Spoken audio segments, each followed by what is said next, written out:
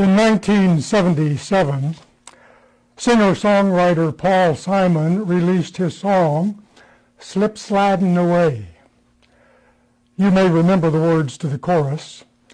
Slip sliding away, slip sliding away. You know, the nearer your destination, the more you're slip sliding away. According to wordreference.com, slip sliding is a compilation of two expressions, slip away and slide away, which, taken together poetically, refer to the experience of losing our grip on something so that it slips out of our hand, slides away, and is lost. For millions of people, the calendar year just ended, 2020, was a slip-sliding year, characterized by multiple and significant losses. To name a few: loss of intimate contact with friends and family, loss of health, loss of life, loss of loved ones, loss of employment, financial security, and meaningful activity, loss of trust in the principles and practices of our government, including our election procedures and even our elected officials. Recently, I've heard many people express the hope that this new year will bring relief from what we have been experiencing. Will this happen? Well, as one of the verses in Paul Simon's song says, God only knows. God makes his plan. The information's unavailable to the common man. We work our jobs, collect our pay, believe we're gliding down the highway, when in fact, we're slip-sliding away. If this past year has taught us anything, it is how vulnerable we are as individuals, as a society, as a community. Hopefully, 2021 will be a much better year, but let us not forget how easily and quickly the things we take for granted can slip-slide away.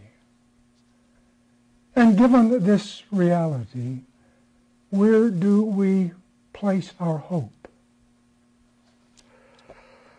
Today's Old Testament reading is part of a subsection taken from the book of Jeremiah, chapters 30 through 32, traditionally referred to as the Little Book of Consolation, or Comfort. Here, Jeremiah speaks the word of the Lord to a group of people who had experienced a major slip-sliding of all they held dear. These were Jews living in exile in Babylon after the Babylonian Empire conquered Jerusalem and destroyed the temple.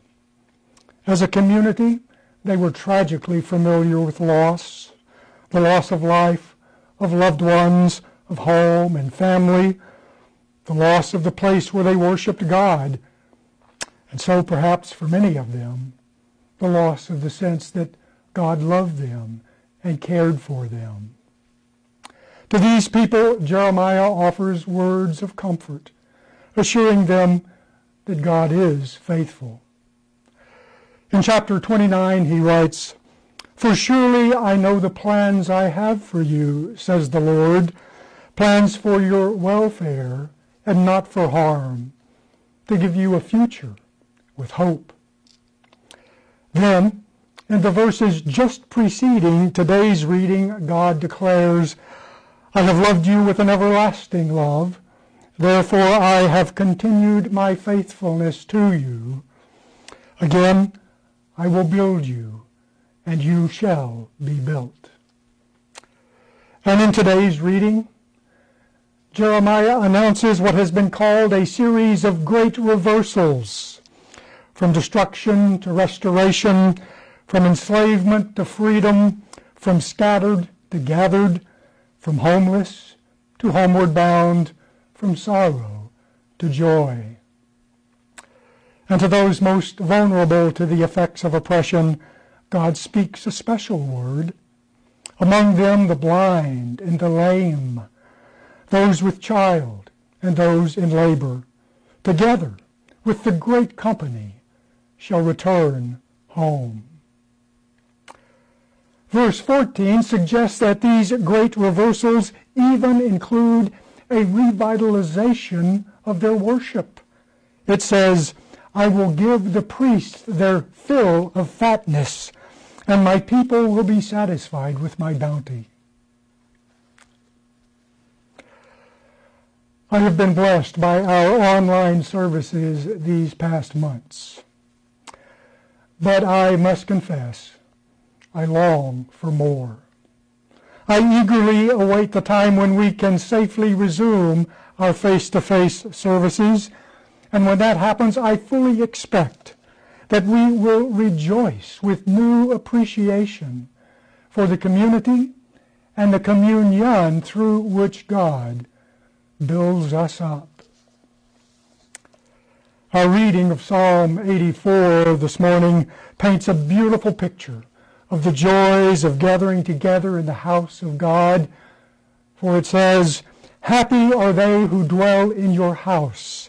They will always be praising you.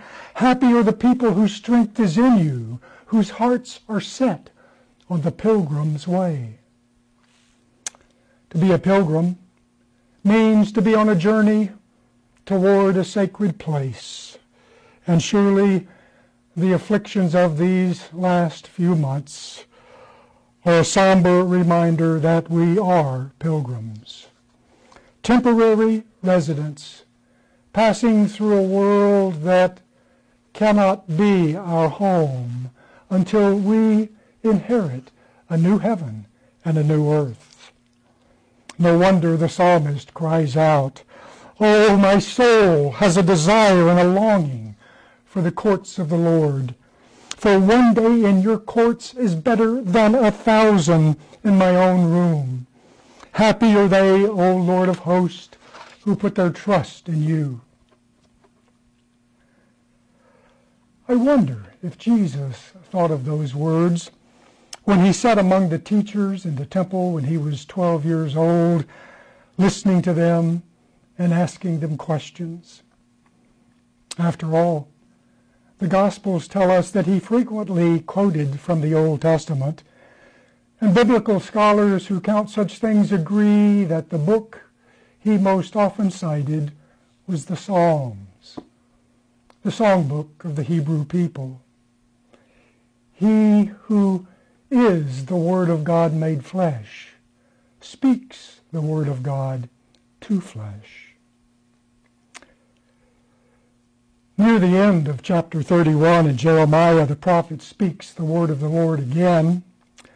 The days are surely coming, he says, when I will make a new covenant with the house of Israel and the house of Judah. I will put my law within them, and I will write it on their hearts. And I will be their God, and they shall be my people. Christians have long believed that Jesus Christ, the only begotten Son of God, whose birthday we are still celebrating this second Sunday of Christmas, is the incarnation of that new covenant. When we are baptized in Christ and receive the gift of the Holy Spirit, we receive God's law of love written on our hearts. The Hebrew people went to the temple because it was the home of God. That's what the word temple means, a place where the divine presence lives. The temple Jesus sat in when he was 12 was destroyed by Roman legions in the year 70 AD. It has not yet, maybe never will be, rebuilt. The good news is we don't need to go there to find God, because as it tells us in 1 Corinthians, you are God's temple, because God's Spirit lives in you.